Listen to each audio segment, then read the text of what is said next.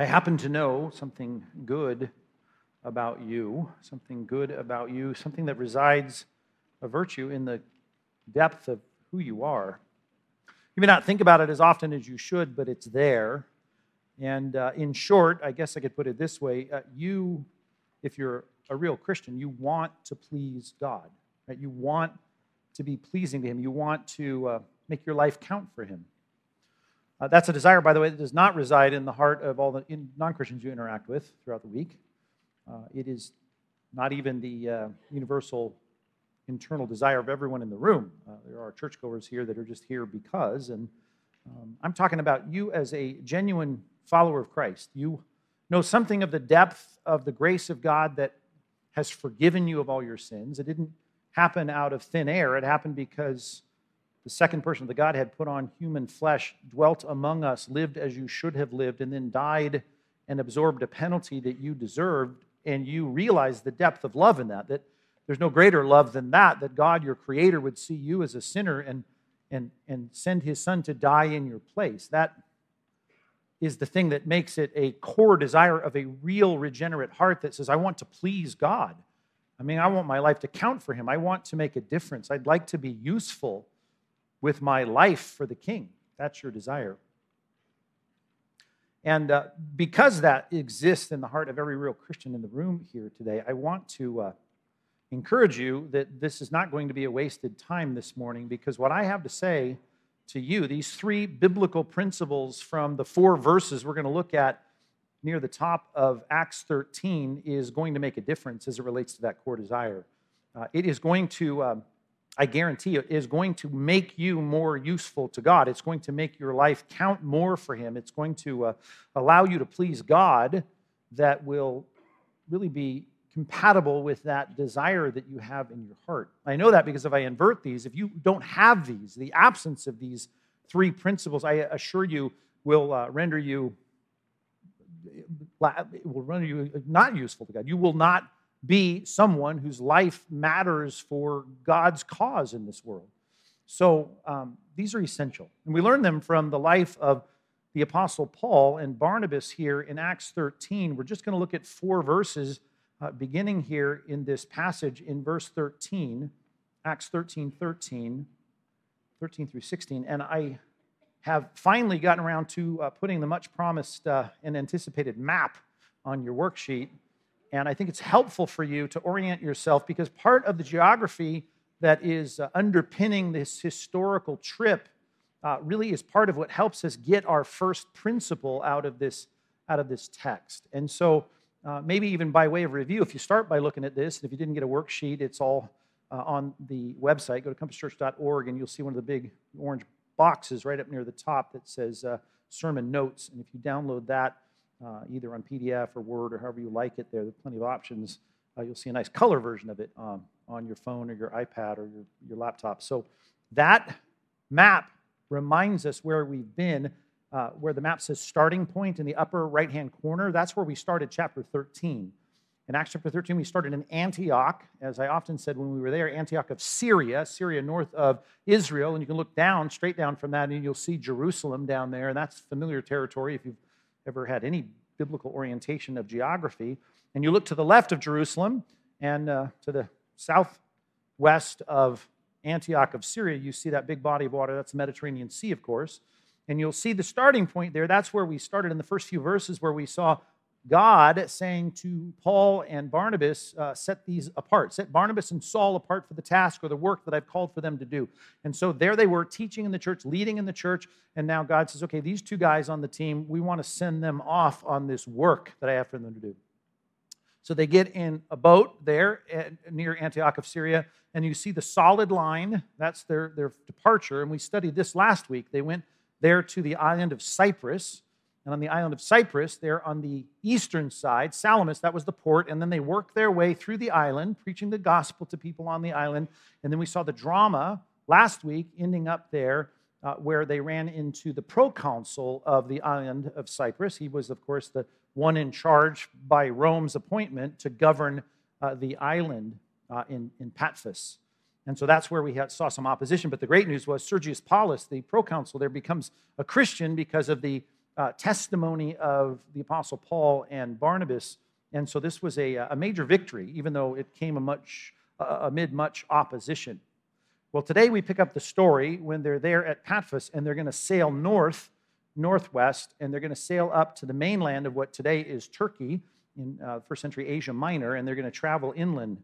So let's pick up the story in verse 13 with that in view. So keep your mind on that map, and then let's read this text. I'll read it for you. You follow along. I'll read from the English Standard Version, and we'll see where they make this move from the island back to the mainland, which, by the way, is 170 miles. So I know this is a tiny little map, but this is a big distance here on ancient seafaring, and it wasn't easy to do. You can imagine what it might have been like to be on that boat.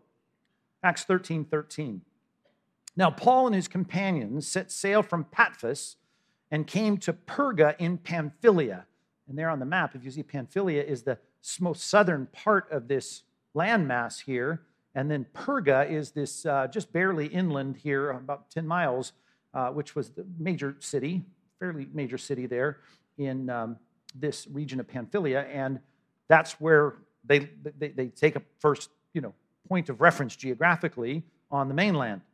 And then it says, sadly, and John left them and returned to Jerusalem. So if you look at your map, you can see that dot and dashed line. That's where they return, or that's where I should say John Mark returns. He gets on a boat there and heads all the way back probably to, I'm assuming, to Caesarea or Joppa, and he finds port in Israel and then makes his way back to Jerusalem. So he goes home. Verse 14, but after parting ways with John Mark, they, that is Paul and Barnabas in particular, they went on from Perga and came to Antioch in Pisidia. Now look at your map again. That's where they're moving north through this, really it's an upward trek. Antioch of Pisidia, or Pisidian Antioch, is 3,600 feet above sea level. So you're going from sea level to 3,600 feet, and it's through a forest, and it's 100 miles. So this isn't just, this is not just taking an Uber to get there. This is a lot of work. Of course, there were plenty of roads, and the Romans had done a great job with that. It was just all laid out perfectly for the expansion of the gospel in the first century, and they go to Antioch. Now, you'll get confused if you're not careful, because Antioch is where they left from, and then Antioch is where they're going here in this passage, but those are two different Antiochs. There's actually a lot of Antiochs, I think 7 different Antiochs at this point, somewhere on this landmass, and I assume they put up with that a lot more graciously than we do, because they weren't going to airports, trying to figure out, I'm trying to catch a flight to Antioch.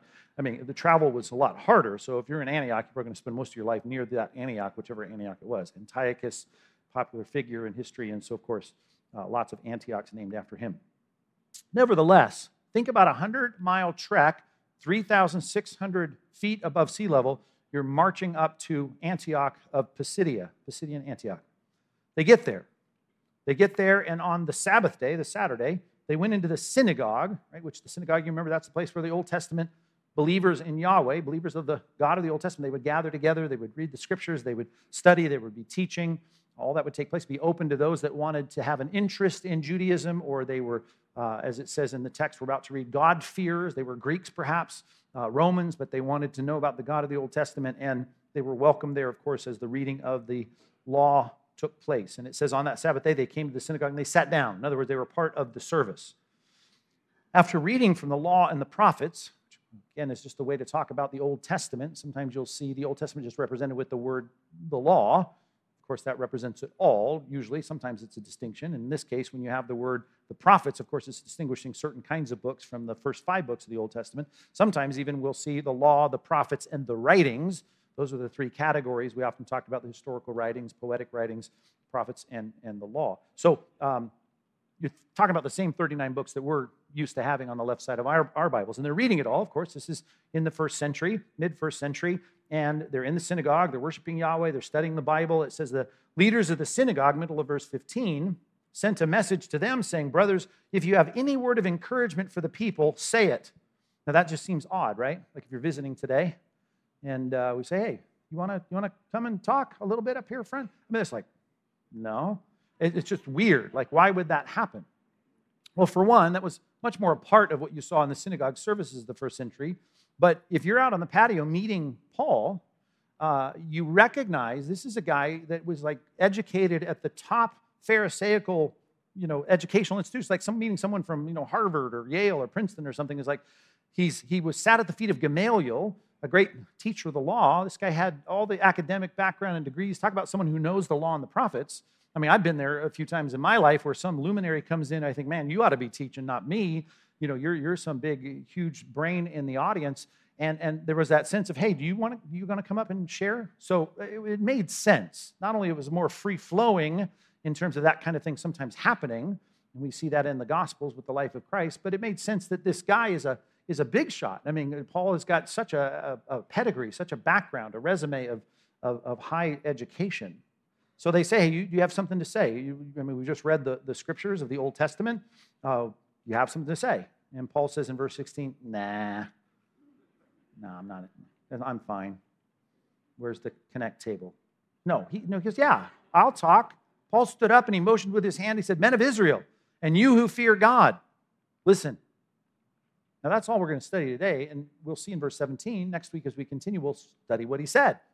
It's the longest recorded sermon of the Apostle Paul, and we have this record of him preaching. He's going through the scriptures, and there's very strategic reasons for what he says, but he starts talking. We're assuming about some of the things that might have been read in the scrolls that morning. And so off we go in that. And that's very important, and we'll get to that. But the only reason I'm dealing with 4 verses today is because I want us to take 3 principles from this that I think are critical, based in part on the fact that they had gone from Antioch of Syria to Antioch of Pisidia, and 300 miles away, they're in 2 different cities. This is not their home church, right? They're no longer worshiping in the synagogues. They're out of their normal routine. Paul's going to end up selling tents on the side to support himself. He's having to find places to eat he wouldn't normally go. He's trying to find a place to sleep at night. His companions are trying to make do with what they got as they're traveling into southern Galatia, and it's not home for them. And if you came up to Paul and you came up to Barnabas as they sat there in a service in Antioch of Pisidia, and you say, hey, what are you doing here? They would know why they were there. They would go back in their mind to sitting in Antioch of Syria saying, God set us apart for a work. We're here because God sent us here. God sent us on a mission to come here, to talk to you about Christ that the Old Testament speaks of. It'd be very clear for them. They would understand clearly what they were doing. Their mindset would be, this place is not where I would live. It's not where I choose to live. It's not Tarsus. It's not Jerusalem. It's not Antioch of Syria. I'm in a foreign place, but I'm here for a reason, and I know why I'm here. That's super critical. That's key. And in our church, it's not unusual because we often have that experience in the minds of a good chunk of our people every 24 months or so. Because every couple of years, we plan a new Compass Bible Church. And we say to people, hey, here's the pastor that we're sending, and we're going to get a team together and a core group, and we're going to have a launch team, and we want to have some people move with this pastor into a new community and start a Bible-teaching Compass Bible Church that's evangelistically aggressive, and they're going to go out there and reach the community for Christ.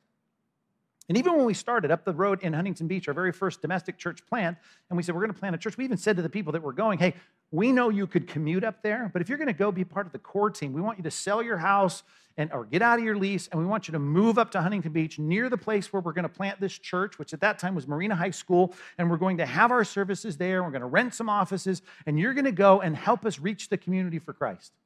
We think there's a need. There's room for a good Bible teaching, expository preaching church, and we're going to do so. 150, 200 people, I forget how many there were. They all moved. A lot of them kept their same jobs. They could commute to their jobs, but they moved into the communities and they set up shop. And you know what? If you ask them, what are you doing here?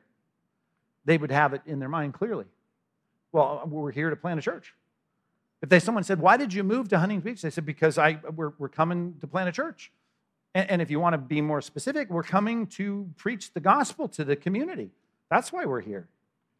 And then we did another one in Tustin. Then we did another one in the Treasure Valley of Idaho. And then we did another one in the hill country of Texas. And we keep doing that. And every time we take 150, 200 people and we send them there, and they go with the mindset of we're here on a mission.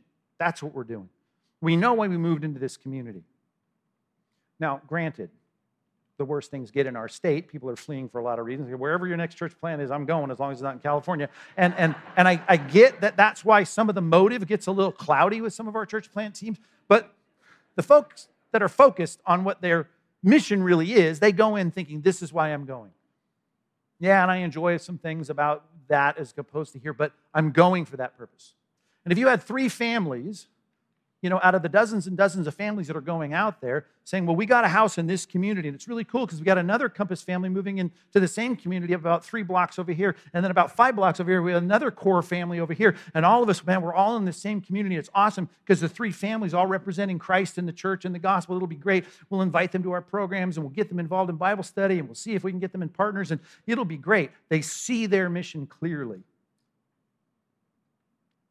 That's a mindset that's very important for us to maintain, even if we never move from South Orange County, California.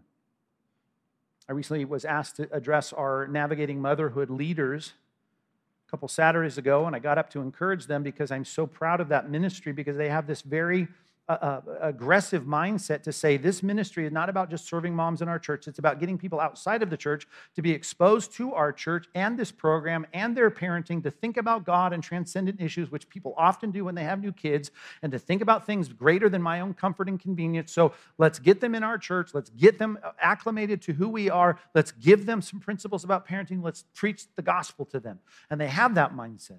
And even before I went up into the pulpit to address them a couple Saturdays ago, I was sent a map of the work that they did to go out and put the posters up to advertise for our new semester that's coming up for Navigating Motherhood.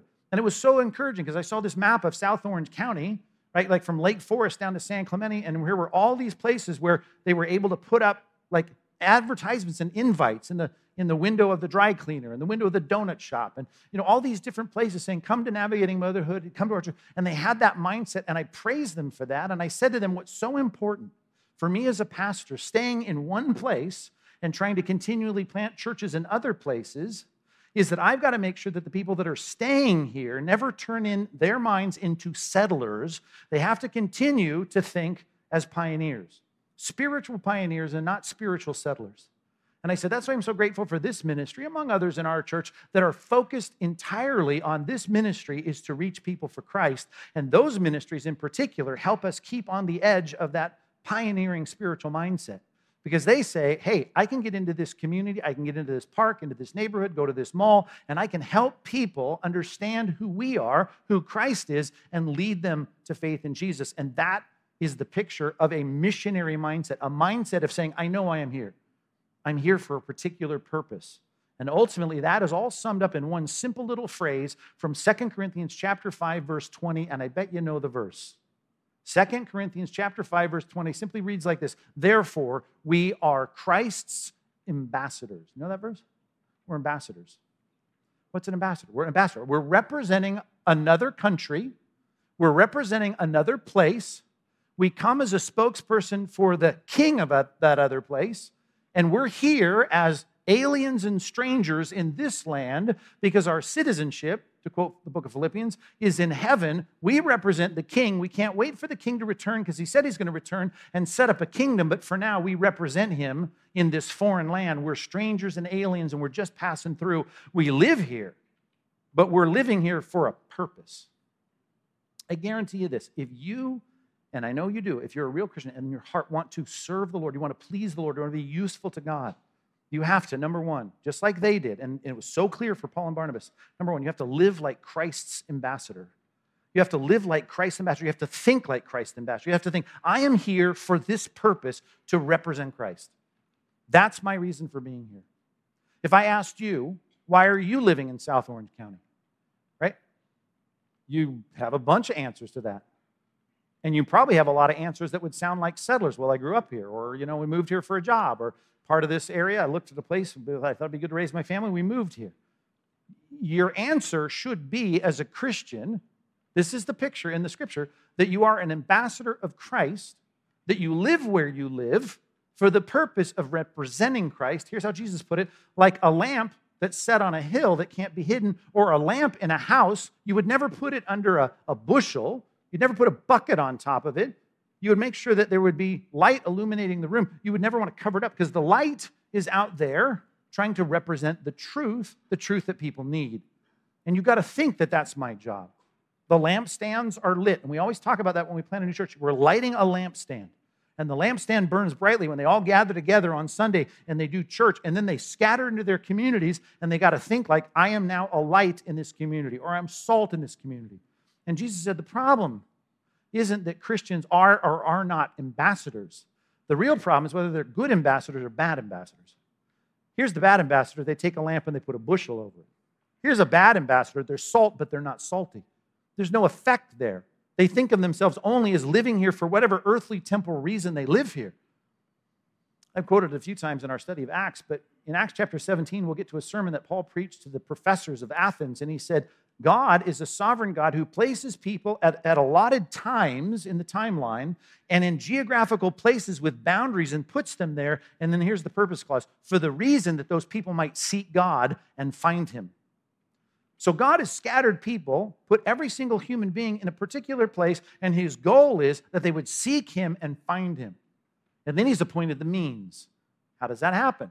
God uses not angels, not clouds, not volcanoes. He uses people to help people seek God and find him. And he puts his chess pieces out there into communities, and though that passage isn't speaking specifically to our side of the equation, it's speaking to the non-Christian side of the equation. Right? The question could be, why are the Athenian philosophers and professors sitting there listening to Paul in Athens? Because God put them there so that perhaps they might seek God. Based on what? On Paul speaking to them about God. That they might put their trust in Christ. How? Because Paul is there speaking about Christ. So the light and the salt comes into the community, and it is there doing its job representing the king, and that connection of the pawns on the chessboard put in a place so that those people that God has put there, they can be reached with a message. In other words, you have to think this way. You are here for the purpose of representing Christ, no matter what the earthly reason is. As a matter of fact, I know I just put 13a next to this first point, right? That they got on a boat and they sailed 170 miles to Perga. I get that. But then I said that they immediately went, it says, the only thing we know about Perga is that John Mark leaves, but then it says that all of a sudden now in verse 14, they went on to Antioch of Pisidia. And I said, well, that's 100 miles north, and it's 3,600 miles in elevation incline. And I'm thinking, well, why would you do that? And I think that's a great question. If I said, you are here in Antioch of Pisidia, and you're having someone say, do you want to talk to us about spiritual things? And Paul goes, of course I do. If I ask, why are you there and not in Perga? I don't know the answer. As a matter of fact, biblical scholars and commentators, they spill a lot of ink trying to figure out, why did Paul not spend any time evangelizing Perga? Because later we learn, 2 chapters later, he comes back through and he does evangelize Perga. Why such the rush to get through this town? Why are you heading north? Why are you climbing up into the high country? And so people theorize about that. Luke doesn't tell us. We don't know why. He doesn't say here. And people will point to the book of Galatians. The book of Galatians, the first New Testament epistle that Paul wrote, he writes back to this area where he's doing ministry here on his first missionary journey in southern Galatia. I don't even know if our map shows that. Does it? Is that written on there? I guess it is, yeah, Galatia. And in Galatia, he writes the Galatian churches, the southern Galatian churches. Before the Jerusalem Council, he writes about some specific issues regarding the problem with the Jews and this new church that had been planted there, the churches that had been planted there. And he speaks in that book about an illness that he had when he came to them to preach the gospel. And some commentators say, well, listen, he was sick, and maybe he was there in the lowlands of the Mediterranean, and he needed to get to the high elevation and the better cooler temperatures of Antioch Pisidia, and so he made the trek up there for his health. And some people make that case. And maybe that's the case. Some claim he had malaria because he talks about his eyes and the problem that he had there. And maybe this was all a part of 2 Corinthians 12 and his thorn in the flesh and his physical ailments. I don't know. He talks about his ailments, and maybe that is the reason he didn't spend any time evangelizing Perga and he has to come back to it later. I don't know, maybe. Maybe, as some have pointed out historically, Sergius Paulus, who was the proconsul of the island of Cyprus, there's a vague little historical fact about him that he had roots in Antioch of Pisidia, that he had lands there, that he owned lands, tracts of lands, and that he had relatives there. Now think about this. You just stood before the intelligent, most powerful person from Rome, representing Rome, in the city of Patmos on the island of Cyprus. You won him to Christ. Do you think that he would be interested in sending this messenger of the gospel to his family? Well, of course he would. Maybe that's what happened. Maybe he said, could you go share this message with people up there that I know? Now, there's no record of that. We don't know that. We just learned this little fact that Sergius Paulus had a background in Antioch of Pisidia. Maybe that's the reason. I don't want to make an argument from silence, but there's a lot of ink spilled on why Paul just kind of blew through town in Perga. It was an important city, and he might as well have spent time evangelizing there, but he didn't. All I got to say is this. There's a lesson in there, the fact that God did not give us the reason. At least it makes me think, whatever the reason he was in Antioch Pisidia, he was there to represent the gospel. And I will tell you this, whatever the reason that you live where you live, right, if I'm looking you in the eye right now and you're from South Orange County, whatever the reason is that you are where you are, I don't care how you got here. I don't care if it's a sinful reason that you got here. I don't care what the reason that you're here for the reason of representing Christ. I know that. And I'm telling you, you cannot be useful to Christ until your mind shifts into that mindset and you say, this is why I'm here. This is why I bought in this neighborhood. This is why I got this job. This is why I got the promotion. This is why they transferred me over to this other store. All those things that you think about, those are things you got to say, God has put me here. He moved the chess pieces around to be his representative. And when you start thinking that way, when you start thinking those neighbors next to me are there because God put them there, because he put those people there that they might seek him and find him, and he put the person that can help them seek him and find him right next door. That is a reason he put me there. You've got to think that way, and I guarantee you, you will be more useful to God this week if you can just shift your mind as though we were all moved to a new city and starting a new ministry. Matter of fact, think about that. Think if I was an apostle in the first century and I could show you by some miraculous, undeniable, miraculous fact that I have God's prophetic truth right now for you, and that is this, that we have been praying as a church about a big, big ministry effort that's bigger than any we've ever done, and God has said to set apart the 11 o'clock service for this work. So all of you are going with me. And on Tuesday morning, we're getting on a plane and we're all flying to our new home. So go wrap up all your situations here. Go pack, do what you got to do, because we're getting on a plane in LAX on Tuesday morning, and we're flying to Edmonton, Alberta, Canada. We're going to go to the 5th largest city in Canada, and God has called us for work because he's got a work for us to do. I'm not an apostle. I have no way to verify God saying any of that kind of stuff, but let's just say I could, and you had no option. You're like, I either obey God because he set me apart for the work. I go to the 11 o'clock service. I'm going to Edmonton. Once we got there and you didn't have your dry cleaner, you didn't have your favorite store, you don't have nowhere to shop, you'd have to look for places to work and live, you would be there going, well, I know why I'm here. I'm here because God set me apart for the work. You got to think that way. Right here, even if you've lived in South Orange County for 50 years.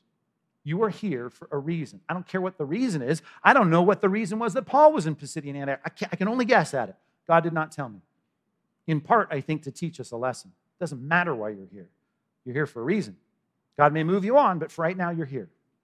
And because you're here, we have to be ambassadors. We have to be light. We have to be salt. We have to be ready to see, I'm here for the purpose of representing another kingdom. My citizenship is somewhere else, and I'm here to represent the king. Well, he does that well. Verse 14, he goes to the synagogue, a place where people know about the Bible, and they're reading the Bible, the Old Testament, 39 books of the Old Testament, parts of it, certainly in that service.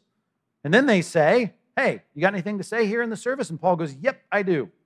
Men of Israel, and you who fear God, listen, ... and then we'll get the sermon. You got something to add to the conversation? Yep, I do. You got something to say about God's stuff? I do. You got something to say about the Bible? I got something to say about the Bible. Yes, I do. Now, I already told you, it's a little different that you've got Paul sitting there in the back row of this synagogue, educated as he was, a guy who should know the Bible. He's memorized large sections of it by heart. He was trained. He knows things so well. I mean, multilingual. This guy's sharp. You would understand why he should take the microphone and talk about the Bible. But here's the thing. If you're going to be useful to God, you've got to have the mindset, my job is to talk about the Bible. I mean, really, I got to be ready to talk Bible anytime with anyone all week long. It's at least what I have to be ready, willing, and able to do. He is, and he is ready, and I get that. And you're thinking, well, yeah, but he's seminary trained. Here's a guy that's not seminary trained. His name was Philip, and we studied in chapter 8. You remember Philip? Philip was a guy, when we meet him, what's he doing in the church? Preaching? No, Paul was preaching. Barnabas was preaching. What was Philip doing? Serving tables. Right? He's moving tables around in the church. Think about that.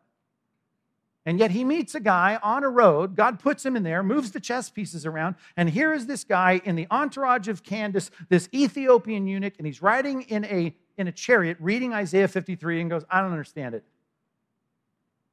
And he asks Philip, what do you think? And he goes, I'm ready to talk Bible. And he starts talking. And he uses the biblical discussion to lead this man to Christ. It doesn't matter what your level of education is, doesn't matter how new you are at it. Your job is to be ready to talk Bible. Number two, let's just put it that way. Be ready to talk Bible. Are you ready to talk Bible? Here's the thing you got to have to be ready to talk Bible. Are you ready? You got to know the Bible. And I just think that, that's understandable. You got to know your topic. And that's why we spend, as Protestant churches have done throughout church history, we spend so much time teaching the Bible. And we teach the Bible so you can be ready to talk Bible, because that's our job as ambassadors. If I'm the President of the United States and you're all the ambassadors here from all the different countries of the world, and I come here and say, we're going to spend an hour every week, and I'm going to brief you, then you're going to fly back to your countries, and you're going to go represent the policies of the United States.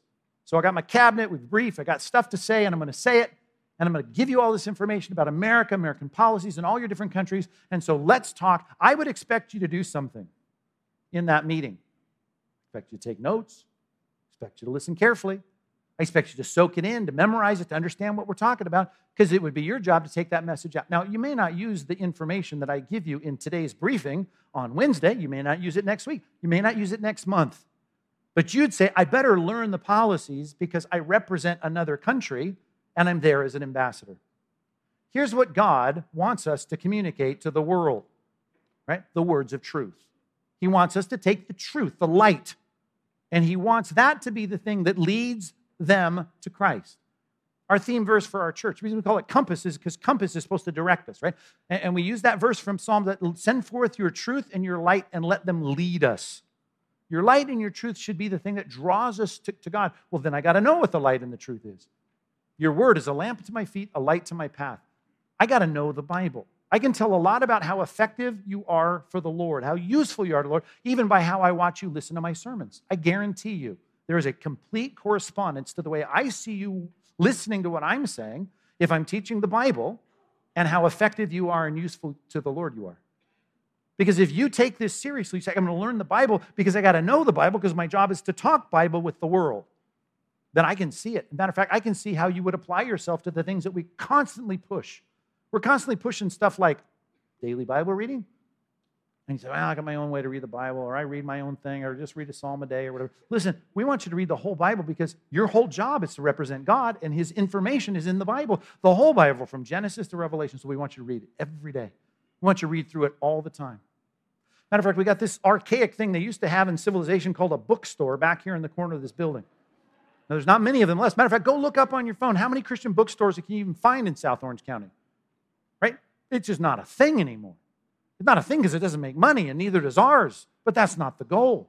The goal is for us to provide good tools. Why would we have a corner of our square footage in desperate need of space for everything around here? Why would we put tomes of theology and systematic theology and biblical theology and doctrine and books about, Bible atlases and study Bibles and doctrine books? Why would we have all that back there? Because the whole point is for us to gather together to be educated on what God's Word says. We've got to know the content of the Bible. And let me say this as carefully as I can. You've got to believe that those lost people that you interact with all week, right, that they really need this. You've got to really believe that they need this. Here's one thing that you've got in common with every non-Christian you run across this week, right? Here's something you have in common. Sin. That's what you have in common with them. You're a sinner, they're sinners. S-I-N, sin. You fall short of the glory of God, and you feel bad about that. And guess what? God imprinted his law upon their heart, it says in Romans 2, and they feel bad about it.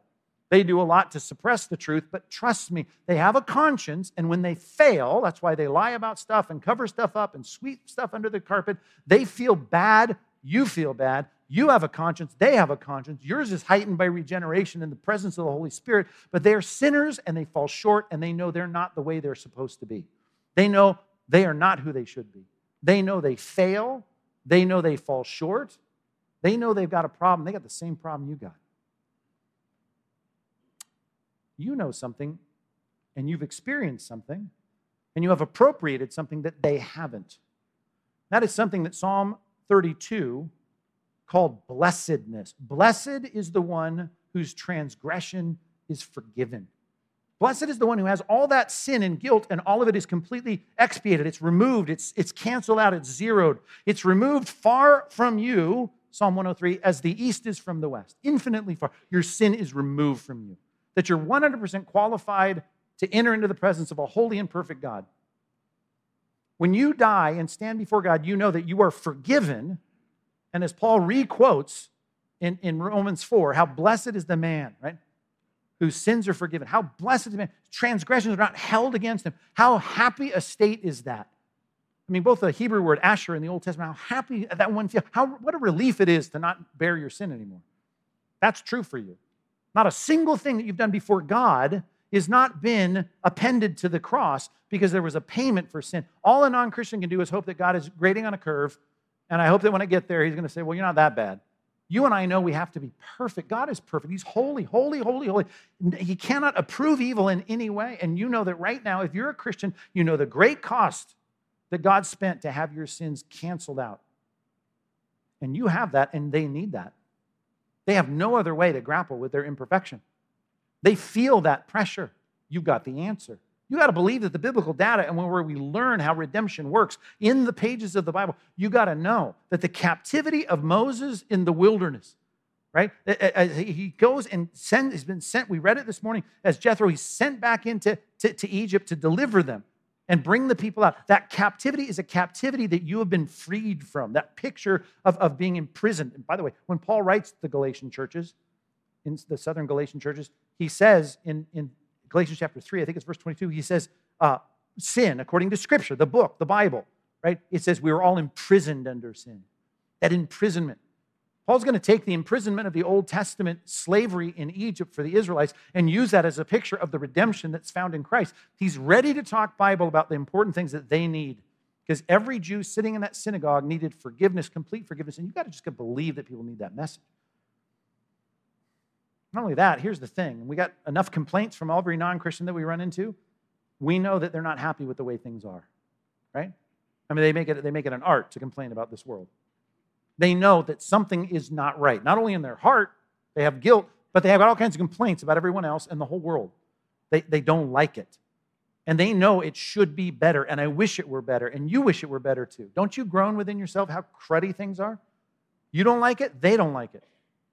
But you've got this, a guarantee that the kingdoms of the world will become the kingdom of our Lord and of his Christ. To quote Isaiah 40, you know that every crooked path is going to be made straight, every rough place plain, every mountain low, every valley filled up. God's going to make it right.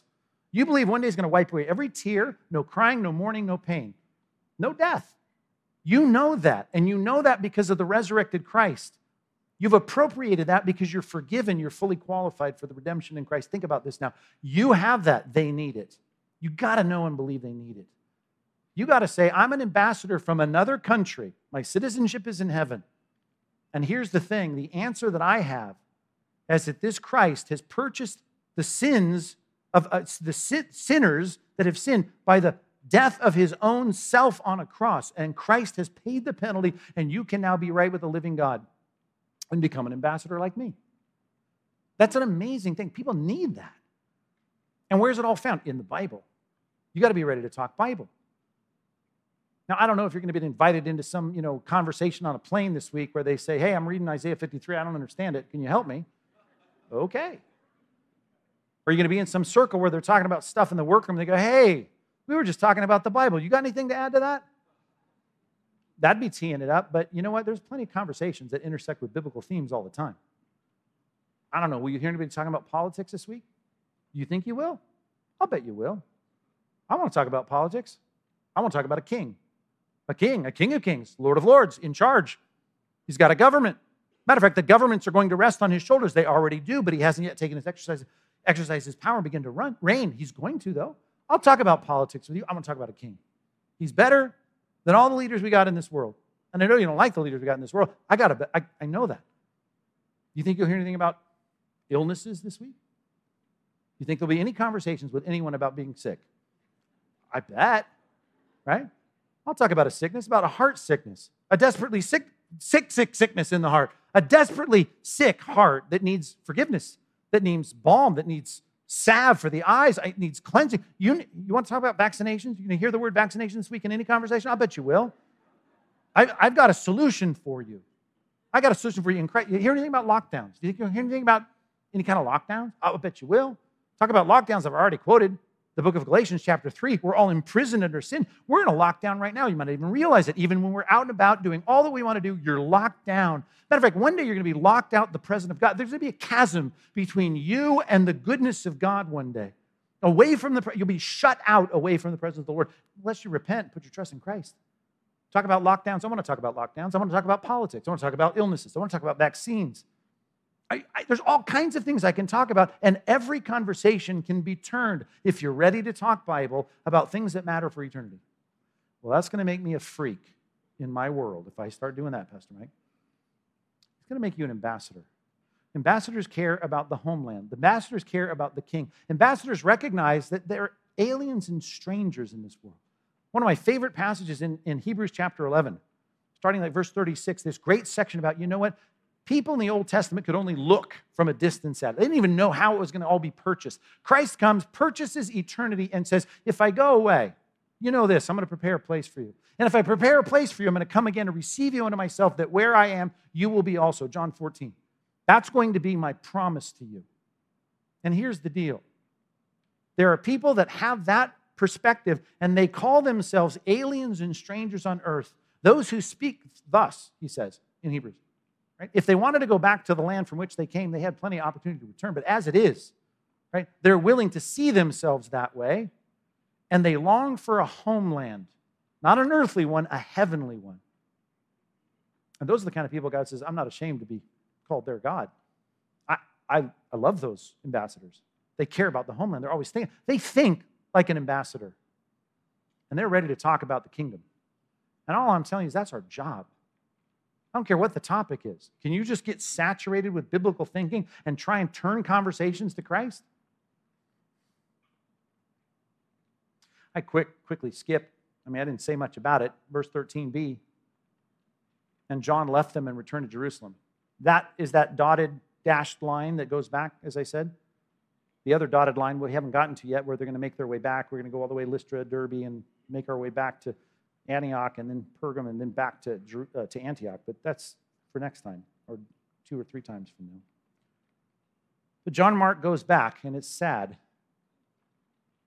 All I know is it's bad, because in chapter 15, when they're going to go on another journey, kind of visit the places that they've set up these churches, Paul says, I am not going to take John Mark. The guy abandoned us. He deserted us. Right? He withdrew from us, and he wasn't willing to go and do the work. Right? So whatever this was, it wasn't good, and Paul said it's not good, and I'm not taking him on the second missionary journey. Now, much like wondering why he blew through Perga and ran to Pisidian Antioch, people have sat around and thought, now why did John Mark leave? What could be the reason for him leaving? And a lot of ink has been spilt on that, and commentators love to write about that. Why would John Mark leave? And they speculate. This is the first passage, by the way, where Luke starts calling it Paul and his companions. Now remember, who is John Mark? He's the cousin of Barnabas. Barnabas was always listed first. Barnabas and Saul, Barnabas and Saul. Now all of a sudden we have Paul and his companions. Right? Barnabas is like the senior missionary here, and now all of a sudden he's like the associate missionary here, and Paul has taken the lead. Some speculate he wasn't real keen about all Paul's emphasis on the Romans, that maybe it was this Gentile emphasis. He didn't like that, and so he bailed out. Some think that just like Paul got malaria, some would theorize, I think John Mark probably got sick on this 170-mile sea voyage, and he gets there, and he says, I need relief. I'm going back. I got to go back home. And maybe he left because he got ill. Maybe it was the 3,600-foot elevation climb through the forest, right, of lower southern Turkey, we call it today, up that path, and he goes, I just too much for me. Maybe he was weak. Maybe he was lazy. Who knows what the reason is? He redeems himself later, more to come on all that. But right here, he deserts them, and we do not know why. And I don't want to make an argument from silence.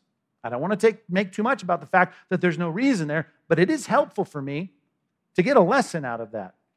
And that is, whatever the reason is, it ain't good. Whatever the reason is.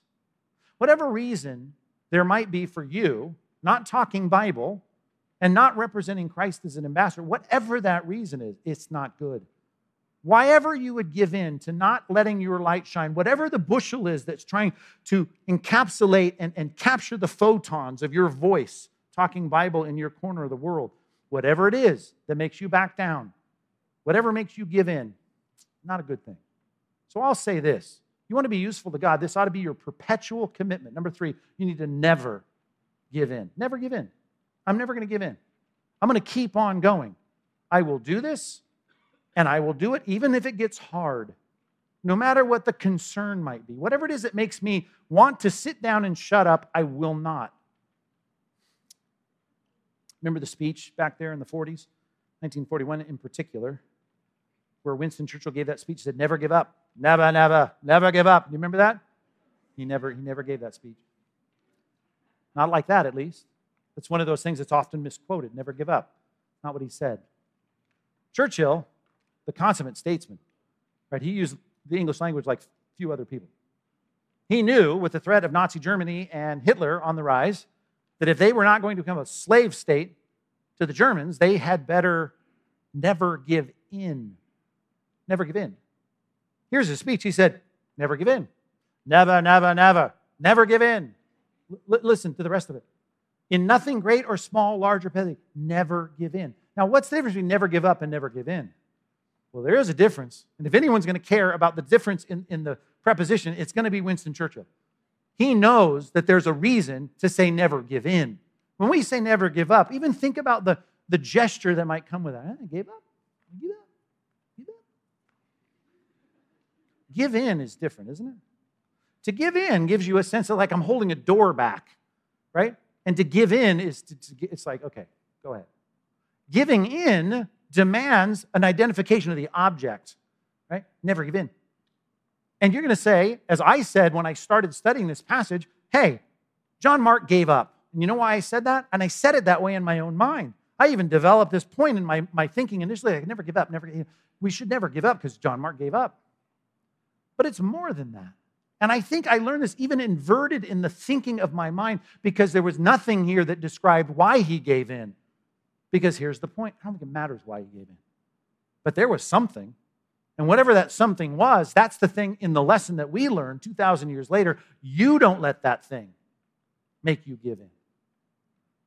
He goes on to say, Winston Churchill, he says, never yield to force. Never yield to the apparently overwhelming might of the enemy. It's the identification of the problem. And Churchill was great at that, right?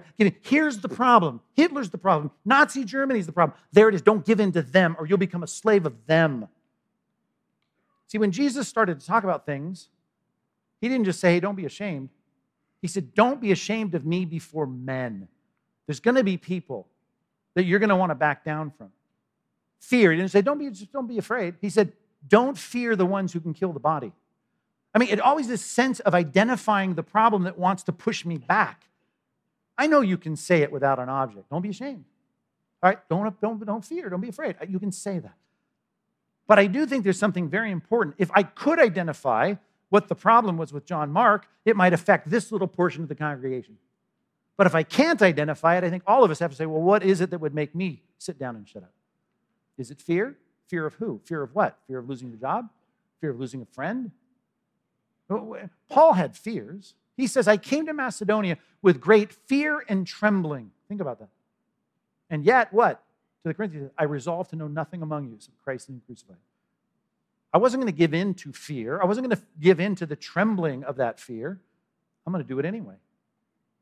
He had that mentality, and apparently John Mark didn't, and I don't know what it was. I don't know if it was fear. I don't know if it was exhaustion. I don't know if it was trouble. I don't know if it was opposition. I don't know if it was jealousy over Barnabas. I don't know what the reason was, and I don't know why you have given in. But if you've given in and you're not talking Bible as much as you used to, if you're given in and you used to think like a spiritual pioneer and a missionary, but now you don't, you think like a settler, and all that matters is just getting another meal at the weekend church service. I'm saying something made you give in. I'd like you to identify that. And then to take that thing that you're identifying, as Jesus said, think of the person that can kill your body. I know that's scary, but after they kill your body, there's nothing else they can do. I'll tell you who to fear.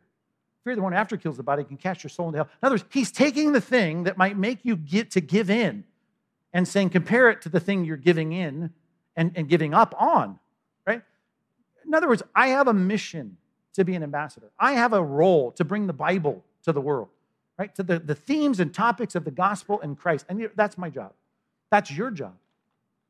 And the point is, whatever it is that's making you stop, I want you to compare that to the person that's told you to do it. I want you to think of the thing that makes you sit down and shut up. And I want you to compare it to the authority or the greatness or the love or the compassion or the grace of the one who tells you to stand up and speak up. And you got to compare those two and say, is it worth it? It's not worth it. You need to think about that. Never give in. Never, never, never, never give in. Now, you know the Bible. Some of you are going to throw a flag on the play, maybe just a few of you in the room. I know what happens after this sermon. I know what happens. They kick them out. Paul and Barnabas get kicked out. And guess what? They give up. They don't give up. They get redirected. There's no doubt about that. They say, if you don't count yourself worthy of the word, that's fine. We're going to move over here then. Right? John Mark just want to go back home. But Paul and Barnabas said, okay, a door may close. You might get fired. You might have someone say, I don't talk about Bible stuff anymore with me. You might have a closed door. It doesn't mean you never give in with any particular project, any particular person, but you're not going to give in the role. And that is, always going to live as Christ's ambassador. I'm always going to talk Bible. And I'm never going to stop.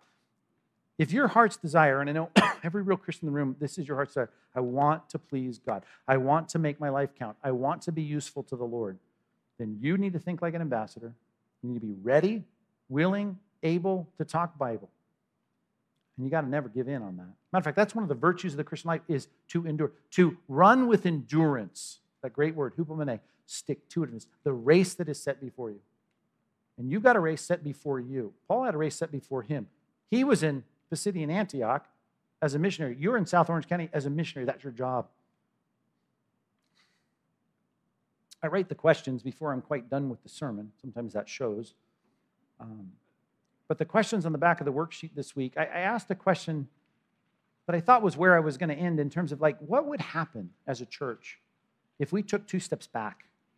Right? If all of us started to just kind of lean that shade over the light that we're supposed to shine, and we start just getting a little less salty, and the salt becomes tasteless. Like, if we just get in that, what would happen? And it's the fear that I have of what would happen to the church if we're not the ambassadors we're supposed to be, if we talk Bible less. And that was motivating for me. But the more I studied this passage, and as the sermon developed late in the week, in the weekend even, I thought, you know what encourages and motivates me more is what would happen if we took 2 steps forward? I mean, what would happen to our church? What would happen to you as a Christian if you really shifted in your mind from settler to pioneer, spiritual missionary, ambassador of Christ? I'm going to talk Bible more, and all of us notched it up 2 or 3 notches. If every single Christian in this church took it up 2 notches, thought more like an ambassador, talked more Bible, and just was enduring the race that's set before them and never going to give in, I just wonder what would happen. Here's what would happen. Right? Every seat would be filled. We would probably accelerate our church planting process because we need to kick out another 200 people to go somewhere and plant a church. We would have this place full of people that are reaching people for Christ. We would have more baptisms. We would have people that are excited about their new faith in Christ. We would have people so spiritually proud as spiritual parents leading more people to Christ. This place would be just a radically different place. I can fear what might happen if we are ashamed and afraid and back down, or I can get excited about who we'll become as a church. You want to talk about a bright lampstand? Let's just take it up a notch or 2. May God empower us to do that in these days, because this mission field needs it. Let's pray. Please, God, I know this is hard and fear-inducing, but like Paul, who said, I came to you with much fear and trembling, I'm so grateful that he was not willing to give in to that. May we not give in to whatever it is that we are tempted to give in to mute our voices, to attenuate the lumens of our gospel light, of our testimony. God, I know it sounds odd for us to always try to turn conversations back to eternal matters, but I pray we'd see the importance of that. As you put us on your chessboard here in our little geographic location, we're now given a great opportunity and responsibility to represent you here. And God, I know before any country declares war on another country, they pull their ambassadors out. And I know one day we're going to be pulled out. And then all hell's going to break loose on this planet. Book of Revelation, the wrath of God poured out on this planet. God, we want to do our work while we can still do it. As Jesus said, let's work while it's still day, because night is coming. So God, I pray we'd step it up, if for no other reason, not just for the healthy, strong, vibrant church we'd be a part of, but just for the sake of the opportunity. Let us not fritter that away. Let us be passionate about that and give us great success and encouragement on it. So God, we commit ourselves afresh to this cause as your ambassadors in this world, speaking your message without fainting or turning back. In Jesus' name, amen.